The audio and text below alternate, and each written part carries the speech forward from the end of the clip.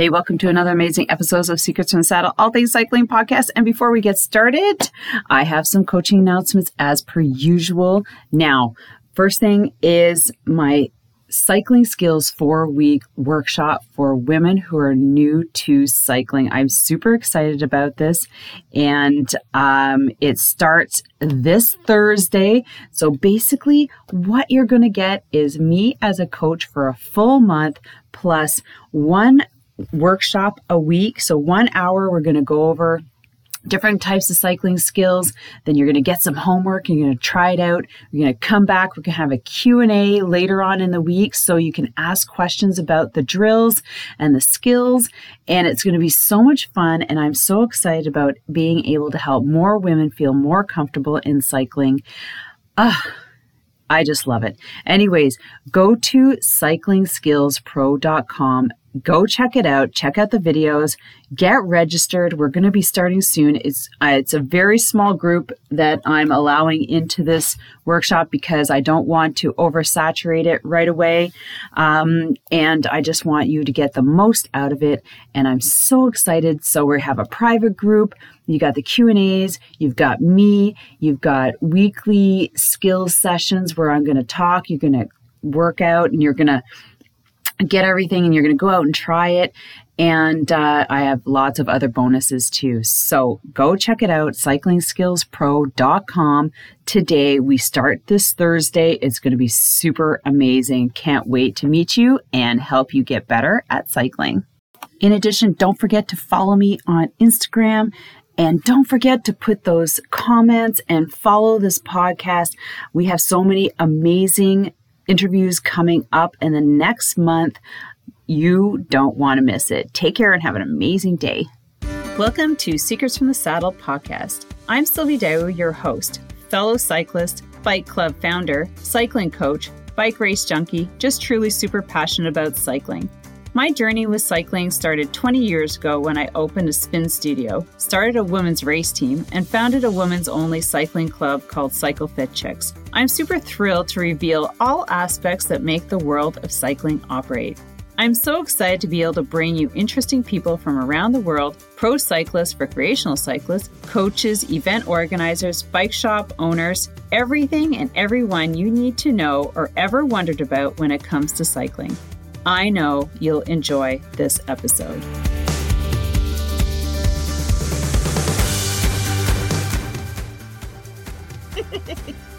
Oh my God, this is so exciting, but so long.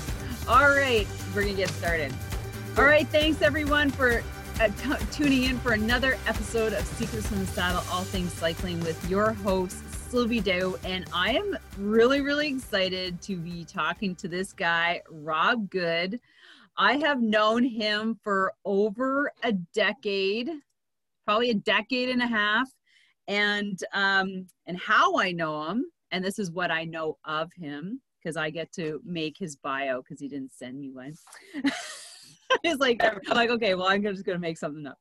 No, so when I started my women's cycling club in 2008, there was, I think, 3 years that we came down for a weekend over the winter to just get into and try track cycling. So it was kind of like a bonding weekend for the girls, for the team, just breaking up the winter of indoor cycling and skiing and to learn something new, really. Because I've been there 3 times and I've done level 1 3 times. I'm like, I've never been back there. And this is how I met Rob. So Rob was my contact. I found him. I said, hey, Rob, I'd like to bring a bunch of girls up. And he's like, cool. And he's the one who set everything up in Forest City in London, Ontario. So we're going to call it FCV. I probably say Forest City, but Rob will probably say FCV. So if you hear that, that's what that means, because somebody was throwing around like, what's that mean? And so it's the acronym. And so welcome, Rob. He's still doing amazing things with cycling. He was back then. He's created something new. He's going to be talking about it.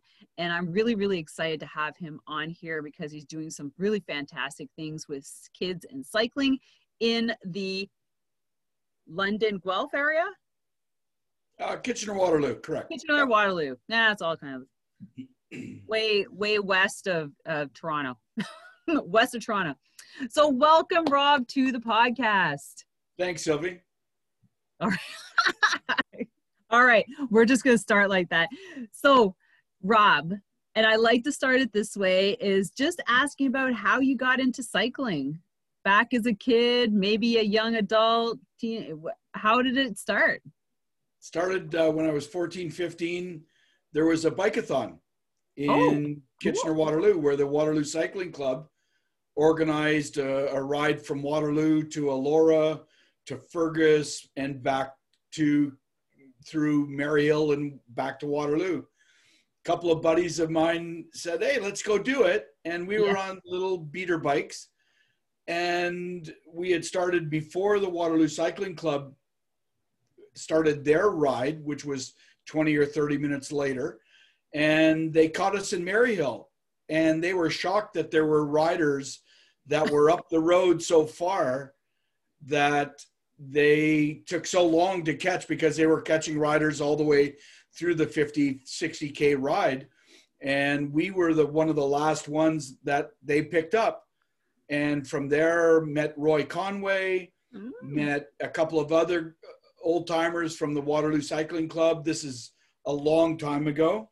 Yeah. And we started cycling. That was mid-August. And we started cycling with the club the following spring. So are they the guys who took you under their wing? They're like, who are these kids on these bikes and that are so fast? Yeah, we weren't on drop bars. We weren't on racing bikes. We were just on beater bikes that the kids use today to go, if you will, mountain biking. But we were just on bikes that we had laying around. They certainly weren't racing at all. They were just bikes that we rode.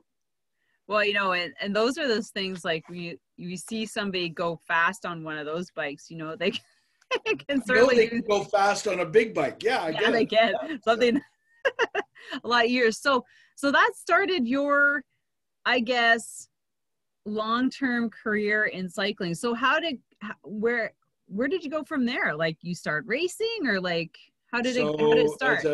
As a 15-year-old, there was nothing but racing. There was no mountain bike at the time. There was no rate. There was nothing other than you're training Monday, Tuesday, Wednesday, Thursday to race on Saturday, Sunday. Right. And the Ontario calendar was populated with road races. So we would go to the open road races that we could get into on the weekends. And that was the introduction. There was no social riding. There was no group rides per se. It was either training. There was basically you rode in a race on Tuesday, Thursday, and those were the prep for the weekend races. Oh my gosh. Wow. How things have changed, right? Oh, now there's formulas and you've got to do this and you've got to do that and don't do this on a Monday, but don't do that on a Tuesday and you got to do this on a Thursday. It's nothing's changed in 50 years, honestly. Oh, really? Honest. Oh, I thought you were saying it had. No, well, the technology has changed. Oh, yeah. But riding your bike through the week is exactly the same. Mountain bike, road bike, doesn't matter.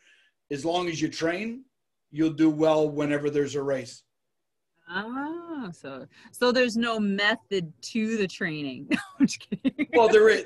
I was saying, my point is, if you ride your bike, you will get better. Yes. Well, yeah, that's right.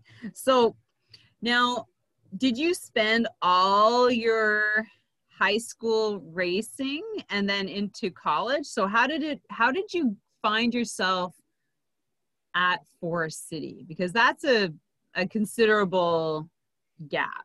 Well, I it's don't know when interesting. you started at Forest City, but Well, how did you get we there? started Forest City Velodrome back in 2005. Okay, that was when it So, was built. so that's when the track was built. But before that, Yeah. the Shell Strait family, the Coulier family, was involved with a 125-meter velodrome that fit in a hockey rink in Delhi, Ontario. Tillsonburg, Delhi, Simcoe. Those are big tobacco farms at the time, Right. and very, very high levels of Belgium ancestry was in those three towns: Tillsonburg, Delhi, Simcoe. Okay. So they had a heritage of indoor cycling, track cycling in the summertime, because hockey was big in the winter. They converted the arena to a portable track, basically, for the summertime, starting in April. Right around now, the ice would come out, the track would go in, and they'd hold way. They like would a portable track. Well, it was in and out. So yeah, but like a tear down and then bring it back. Oh my gosh, cool. Correct. So they would hold 3, depending on 3 or 4 6-day bike races, where they'd bring in Belgium from Europe. They'd bring in French riders. They'd bring in Americans, and it was very popular. 12, 14, 1,500 people at a night's race. When was back this? In the day, there were riders like Jocelyn Lovell, Gord Singleton, Peter Junick, Peter Penman.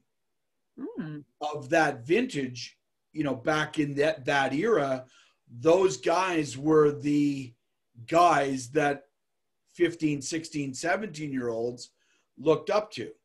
So we would go down to Delhi to train 3 days a week on the track.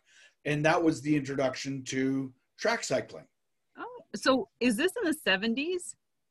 I don't want to say. Oh, come on. Yeah, late 60s, early 70s. Okay, so when I was born. Mid 70s. Yeah, okay. All right. So fun stuff is for the young kids, that's 1970s. That's when your mom was probably born or your dad was born. Back in the day when Elvis was alive. And anyways. Correct. Yeah. Stuff. But that's interesting. Keep talking. So how did it evolve? So we went from riding and racing down in Delhi, Simcoe. They would hold 4, 5, 6 races a year. On a Tuesday night, they would throw a race on at the Belgium Club. We would go to Simcoe on a Thursday night to race, not a midweek like what would be in Mississauga now, but it'd be a one-of race in the residential area, and they just cordon off the roads, and get it done. Wow! So it was a hotbed of cycling, and that basically is what translated into the Forest City Velodrome, because many of the Belgium folks that loved bike racing would attend our races at FCV every Saturday night. Right. Nice. So that's how I got involved with the racing side, the sports side of competitive cycling. As a 15, 16, 17-year-old, we would go down there all the time and hone our skills. It was all skill. It was all skill development, learning how to pedal, learning how to bike handle, being able to figure out how to pass somebody without knowing how to do it. So we learned all that stuff. Yeah. Wow. So did you end up taking a break through your 20s? Like most people kind of do? Or? Interesting. We were, and I remember this specifically, we were training for the track nationals. Jocelyn Lovell was the team leader, and we were a week out from track nationals in Montreal, mid to late August of whenever it was. and we were out motor pacing. I was behind a Volkswagen Rabbit with the hood up, doing 100 kilometers an hour in a silly gear. And we were last effort. And one of my knees popped. And I immediately told the fellow that was driving the car, I said, I hurt myself. You guys go on ahead. I'm just going to roll home, which was 15K. And as it turned out, I raced the following week with major knee injuries, and caused me to basically stop cycling the following year. And that was as a 21-year-old. Oh, shoot. So I remember that specifically. And my knees didn't heal for 5, 6, 7 years. Wow. If you think back in the 80s, early 80s, there weren't the technology in surgery. You couldn't go in and take a look inside of things. Yeah. And I didn't want people to slice up my knees. So I just said, I got to take a little bit of time. So 25 years went by, and then I came back cycling, and it was specific to, they were building a track. Ontario had never had a track since the Delhi Velodrome indoor track. They didn't have a track for 20, 30 years. Everybody chatted, oh, we got to build a track. Oh, we're going to build a track. What happened to that track that they put up and took down? What happened to that? I believe at the time, and this going back a long time, I believe they put it into a tractor trailer. Somebody in Ottawa area invested in it. And when they opened the trailer up 18 months later, water had leaked and the track was ruined. Why did I think I hear about that? So those are little things that nobody knows about, but what happened? Wow. So that was it. Like somebody bought it from Ontario, Ottawa, and then it left and nobody did anything else. Like how could it have stopped for like 30 that? years? Literally for 30 years, there was the Windell Park. It was an outdoor asphalt, very rough. Some people liked it, some people didn't like it. Yeah. But for 30 years, there was talks of, oh, we're going to build a track. Oh, we're going to do this. And it just never happened. Nobody had the money to do it. Wow. I was surprised because if it seemed that, I don't want to say simple to uninstall a track like the one previous, that there would have been something in there a lot faster to replace it. How could they have let it go? Track cycling in Ontario went from, I remember running the Ontario Championships with 50, 60, 80 riders at it in the late 70s, early 80s. Yeah. And in a matter of, at Windell Park, I remember when I left cycling because of injury, there were no champions to take it to the next level, unfortunately. And oh, no way. And it went 20, 25 years more that there weren't any venues to play at. So wow. Track cycling went downhill very rapidly in the province of Ontario, and wasn't revived until 2005 when Albert, Ron and Bob and I built the track in London at the Four City Velodrome. Wow. I mean, I know that's history, but I'm really surprised that somebody didn't pick it up. Lots of talk. Well, yeah, I guess, because it probably, like anything, it's a big commitment if you're going to take something over of it certainly sounded like that magnitude, like how big, like, anyways. It was huge. Ontario produced some really good athletes, national level track cyclists through the 70s and 80s into the 90s even. And it just sort of went away. As does a lot of things, Yeah, I guess. evolves. Back in the mid 80s to 90s, all of a sudden mountain bike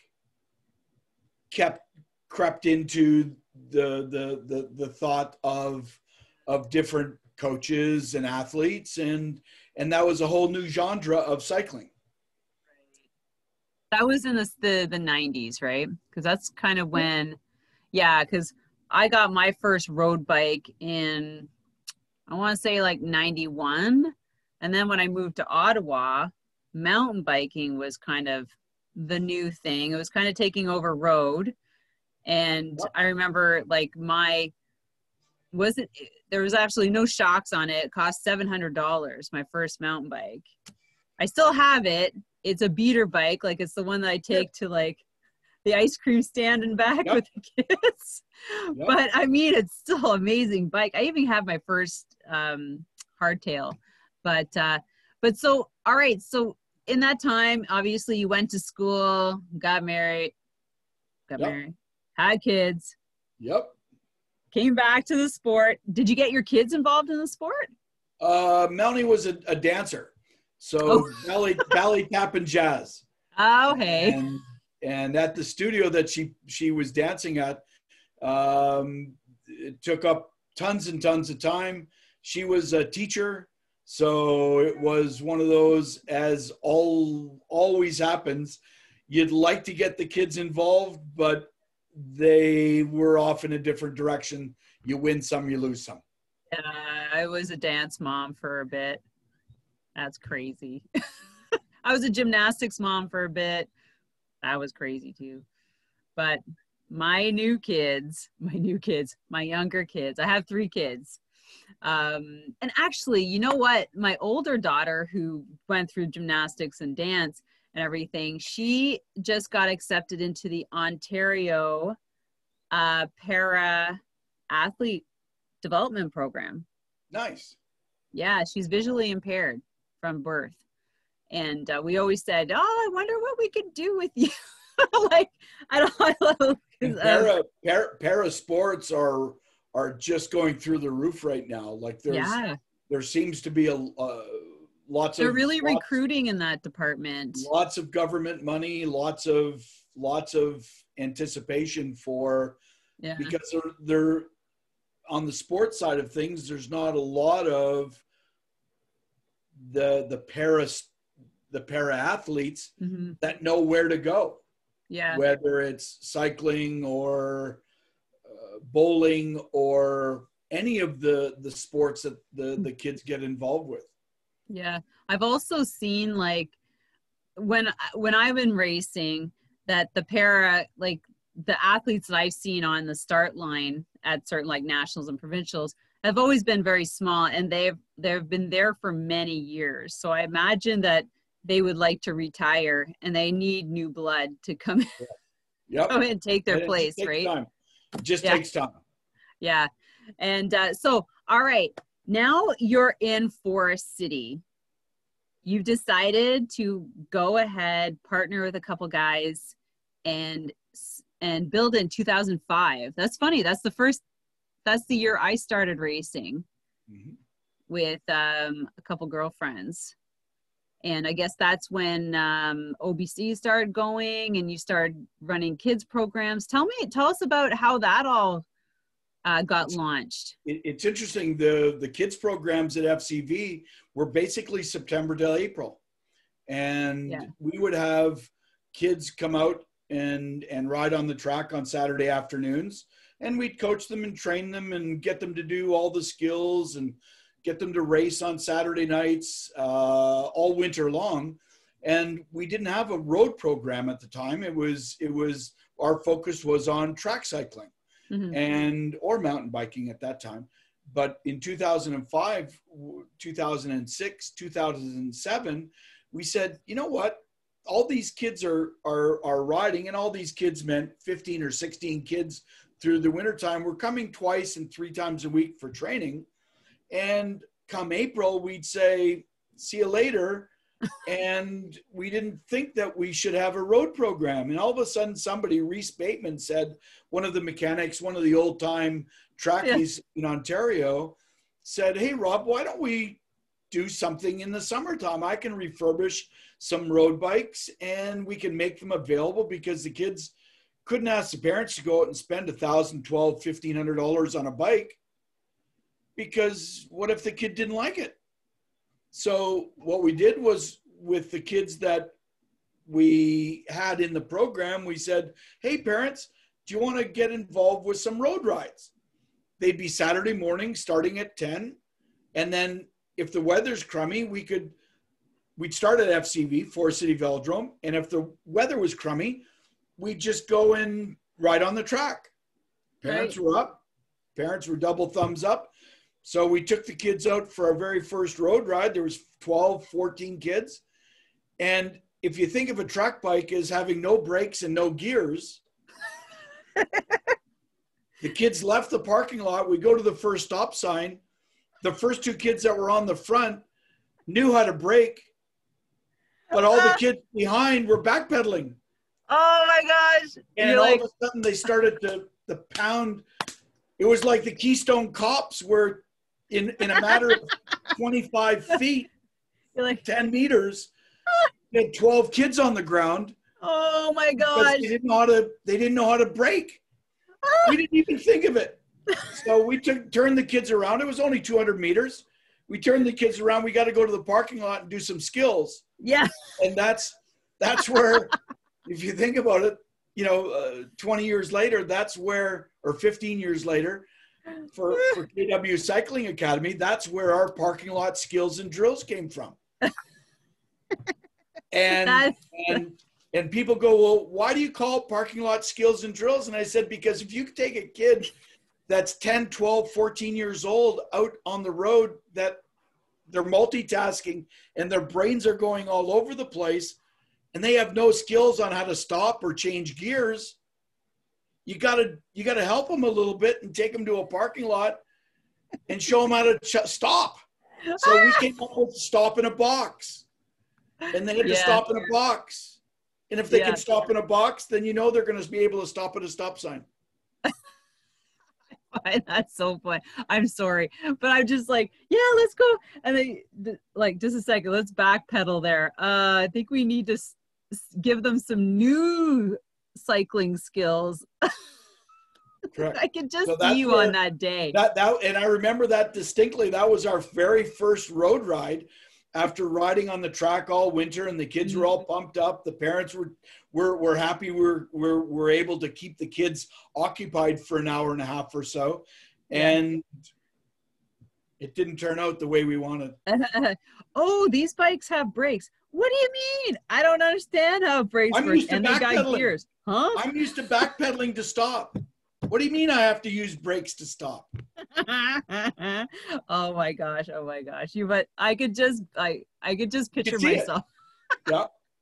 So that was 2007, 2008. And from there we had a very successful, out of the Forest City track, we had a very successful run of 10, 12 years of producing athletes, training athletes, making them fast, giving them all the information to be able to comprehend and make quick decisions, whether it was on the road or on the track. And out of that program, we probably sent 12, 15 kids to either junior Pan Am championships or junior track worlds. Right. Out of that little program, out of a track that's 138 meters and 138. I was talking to somebody the other day, and I was like, I know it's really small, but I thought it was 160. But 138 meters. And from our perspective, it's the best track. And even today, 15, 18 years later, it's the best track to learn, to gain the skills, and make sure that you know exactly what's going on around you. Because it's like a little country road. Yeah. It's not like the 401 or a big highway. Yeah. Or Milton. Okay. I know. And I'm glad it's still, because I think there was some talk that you know, things might have closed, were going to close, but Forest still is still very open and Absolutely. Run by awesome. volunteers. Run by volunteers. It's a track that Ontario and Cycling Canada in general needs. Excellent. I'm glad to hear that because, like I said, I had heard rumblings about things closing and people lobbying to keep it open. And Ed Vale was talking about it. Correct. Always need funding. Always need donations. Right. Okay. Well, we'll put a little link there to Forest City if there's a donation portion there that people can go and donate. And if you're ever in the London, Ontario area, if you're from, you know, anywhere, if you can get there, go get there. It's a great experience. I've been there, like I said, a number of times. And anyways, we've had lots of fun there. All right. So let's move on to your new passion project that you've had for 3 years. Tell us about it. So Rob, you've gone out and started your own cycling academy. Cycling academy, cycling team. Yeah, tell us about it. What happened, and this goes back 10 years. I've always known that in the Kitchener-Waterloo, Cambridge, Guelph, Elmira areas of Ontario, the population's probably 1.2 million now. Yeah. In that 25-kilometer radius around Kitchener-Waterloo. I've always known that we've had athletes that can succeed at anything. It's a big hockey town. It's a big soccer town. It's a big school sports town.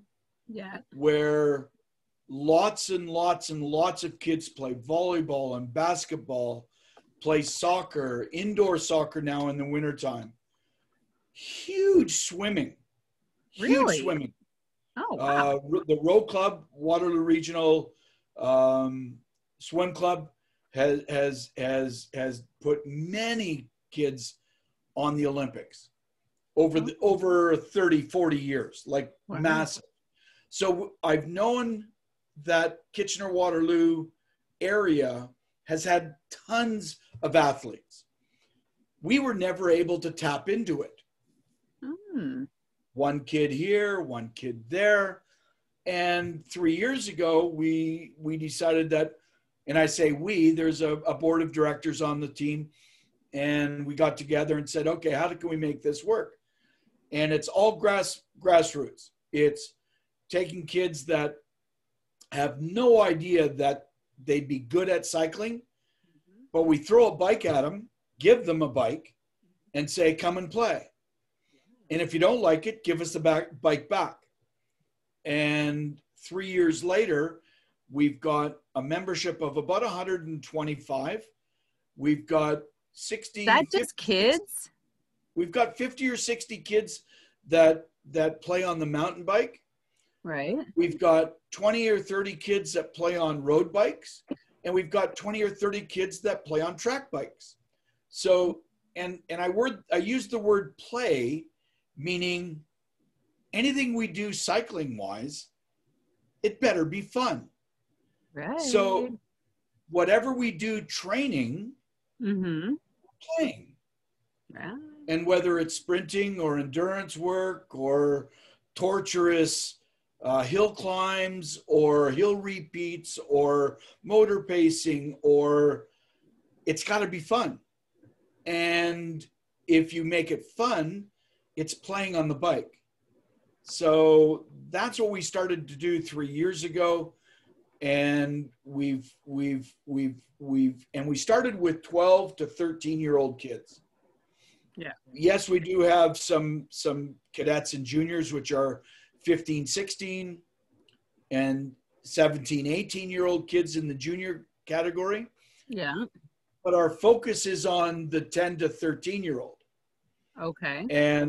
to give you an idea, through the winter time with COVID, we said, how can we get more kids on bikes?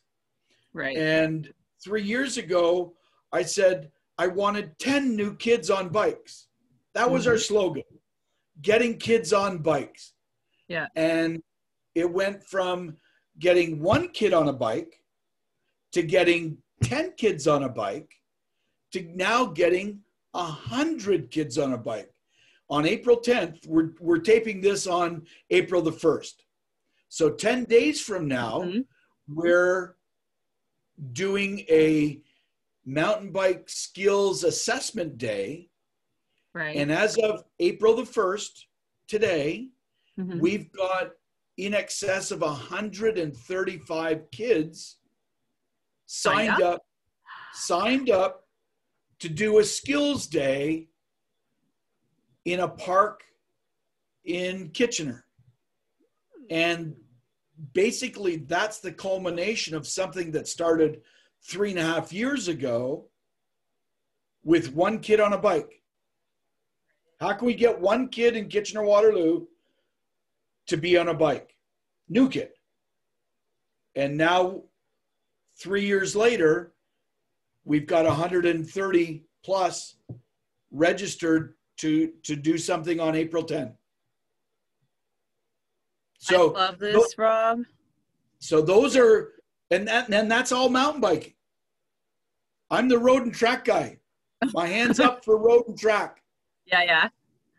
But our mountain bike program, that's where all the kids are. That's what all the kids like to do. They like jumping stuff. They like going over tree stumps. They like going through woods and getting around trees and going on trails and discovering things. So what we as a club's KW Cycling Academy did was we looked at that and said, we can do this. And we've got probably 30 volunteers that look after all of these kids. Again, in 2020, we had 60 kids participating in our programs. This year, we're shooting for 150. Next year, 250. I love it so much, Rob, because this is really something that I've been thinking about for a long time. And of course, I'm going to take that offline. But I'm really excited that you put together a really good program.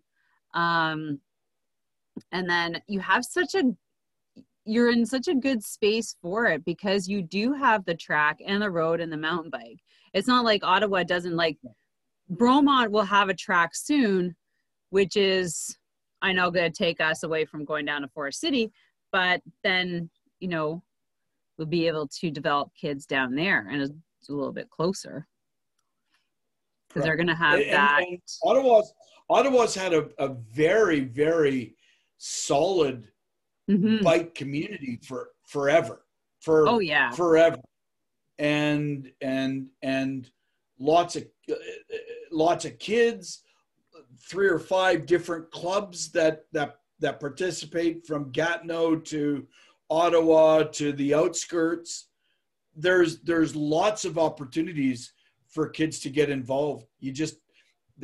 What we did at KW is we developed champions in each of the different areas, and those leaders, ride leaders, whether it's in Cambridge, whether it's in Kitchener, whether it's in Waterloo, those ride leaders form the nucleus into the club to do trail rides, to just go out and have fun on a bike. And it shouldn't be torturous. It shouldn't be tough. Well, it should be tough, but it shouldn't be be on a bad side. Fun tough, exactly. And it should be fun all the time, whether they're doing specific work, whether they're doing timing systems or whatever. It should all be fun. Yeah, because that's kind of where That's a gap that I'm looking to fill here. Oh, did you miss me? Can you hear me now? Yeah, you buzzed out for a sec. Yeah. I know you kind of like buzzed a little bit too, but I think you stopped moving, but I could still hear you. So it was okay. But like I was saying, yeah, it was internet related. I know. It was So like internet I was, related. yeah, I know we're at the mercy of our internet like all the time.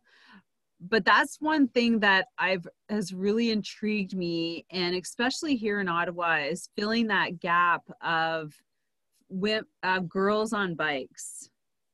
And but I'm looking more like 13 and up, like high school, and into the development phase of racers.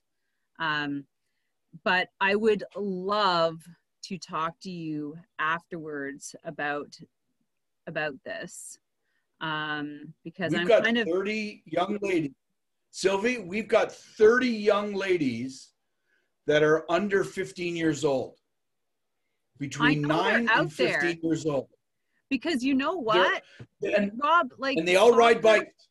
Yeah, but soccer and hockey aren't happening right now. So I think that this is like the optimum time to go out and say, yeah, we've got a little training forum happening, or whatever you're doing in the park, right? And to come out and learn about the club and try out, whether you're, I'm not sure, Sylvie, we just blacked out again.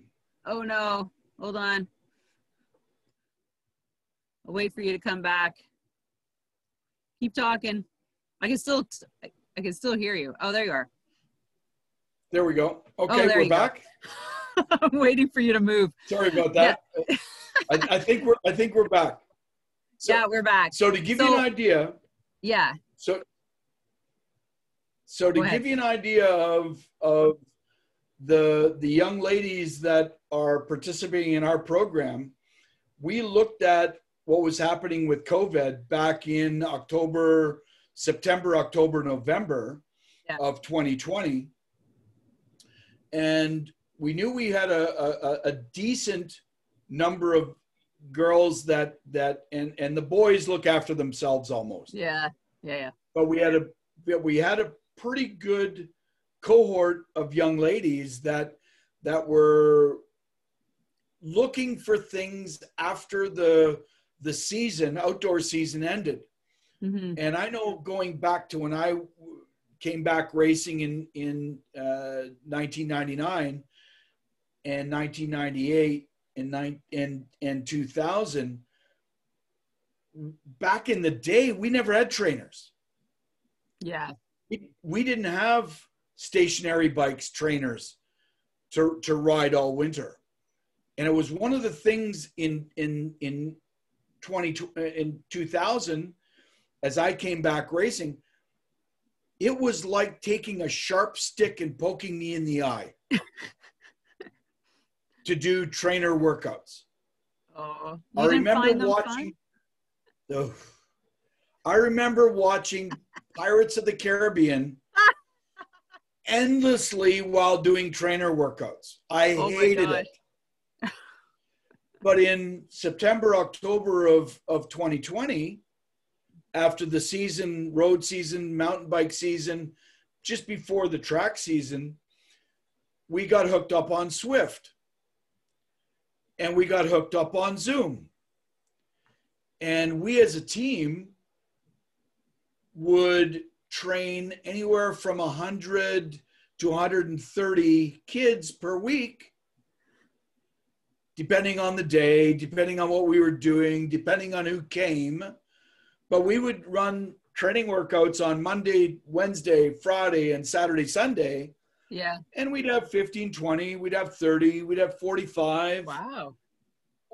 Over the, different, depending on the day, depending on what the kids were doing. So that kept the kids active all winter. Mm-hmm. And by keeping the kids active on Zoom, Zwift, from October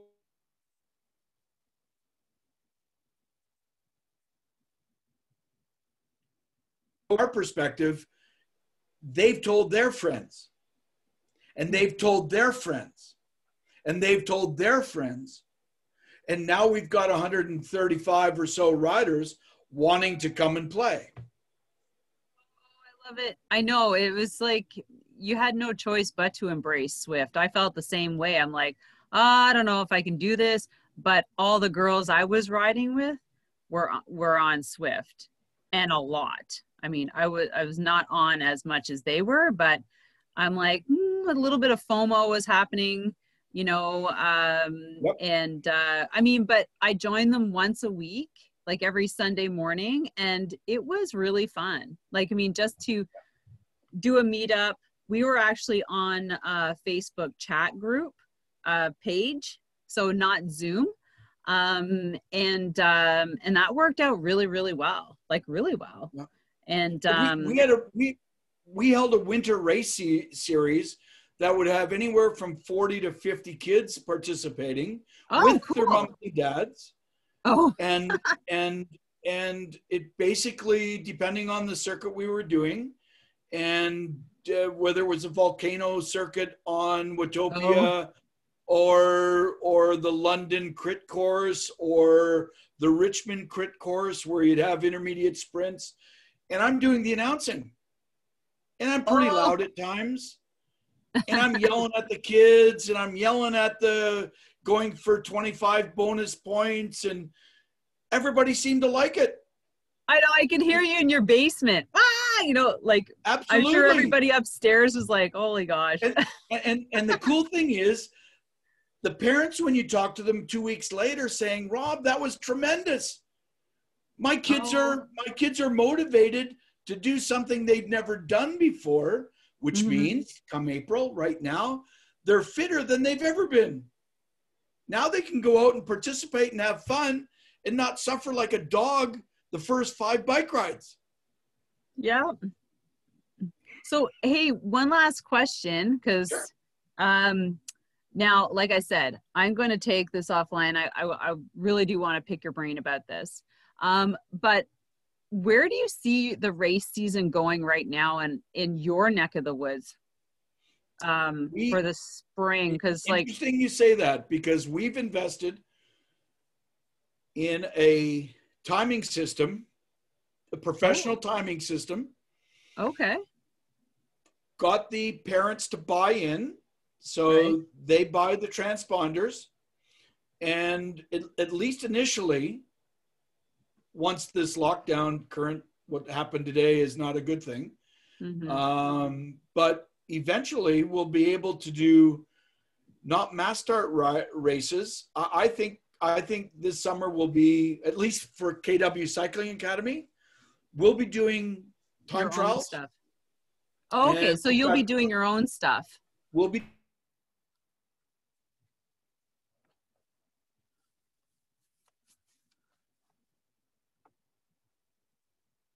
Oh.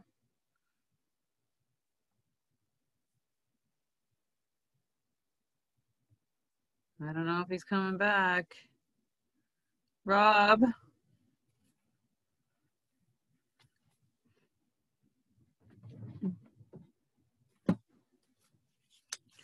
Rob.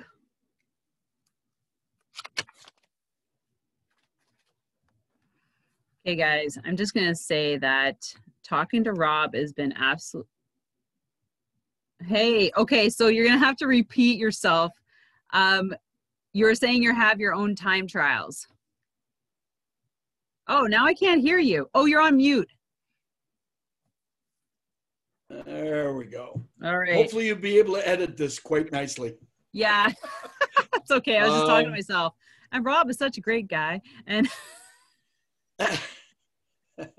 so what we've done is we've invested in a timing system that will be able to run time trials through the week, midweek time trials, whatever that means, and not have anybody contact one another. Everybody's got their own transponder.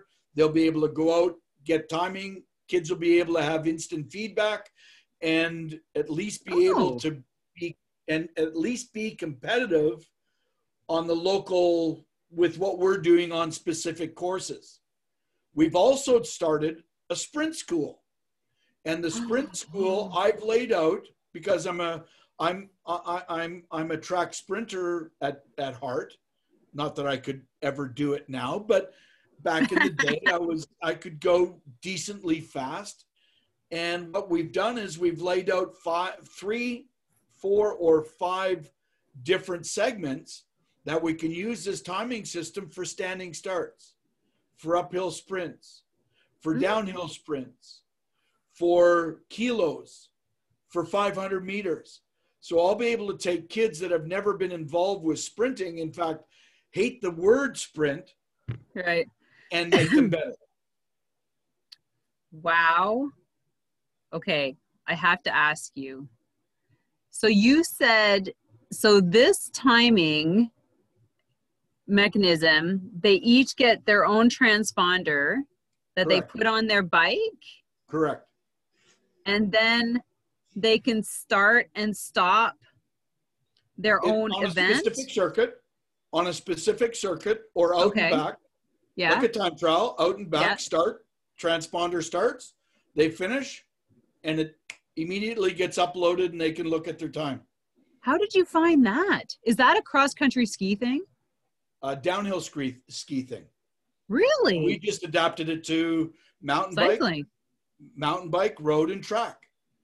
I've had the last month or so, I've been doing a fair amount of track experimenting, but we're just about to roll it out for our mountain bikers. And I've held a couple of experimental sprint things, just to work out the bugs, just to make sure that it does what we need it to do. And it's magnificent. You know what? There's so many good things that have come from alpine and Nordic skiing with regards to improving cycling. Like throughout the years, like, talking to Don Moxley, Absolutely. Don's a very good friend. Yeah. Do you miss him? Oh, yeah. I don't know where he's gone. I got to go find him. I need to interview him. Retired. I know he retired. I know he's like, I need to get on my own bike. I'm like, yeah, I think you do. But, oh my gosh. I mean, we could continue on, but this is amazing. Rob, I want to have you back in the fall after the season, because I want to learn. Well, I'm going to be contacting you anyways, but just to hear how it's been going. You went blank again. You can have me back anytime, Sylvie. Okay, thank you. You can call me anytime. You went blank there for a minute. Yeah. You can call me anytime and we'll arrange anything. Oh my gosh, thank you, Rob. You are a saint. I love you. Thank you. And I'll have to come down Thanks, here. Sylvie. Have a great day. Well, you too. And before you go, I want to thank all of our listeners for listening and catching this episode. Please don't forget to put on your notifications so you don't miss other amazing episodes with guests that I'm going to have on here. And don't forget to leave us a 5 stars plus a review. Right, Rob? We need a good review. You deserve a good review. Absolutely. All right. Great. Thanks, everybody. Have a great evening. Thanks a lot, Rob. Bye. Bye-bye.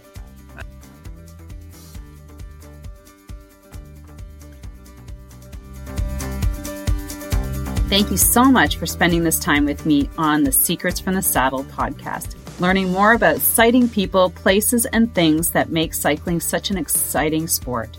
I am so glad you stopped by today. Please leave me a review if you feel so moved to do so. I would love to hear your feedback. And if you could take 1 second to share this episode with someone you think would enjoy it, I would be forever grateful. Also, if you could please leave me a review if you feel so moved by going to iTunes and leaving me an honest thought and an honest comment, telling me what you think, and most importantly, tell me what you'd like to hear more of. It would really help me to bring more great, inspiring cycling stories to you. Until then, have an amazing day. Make sure you ride your bike.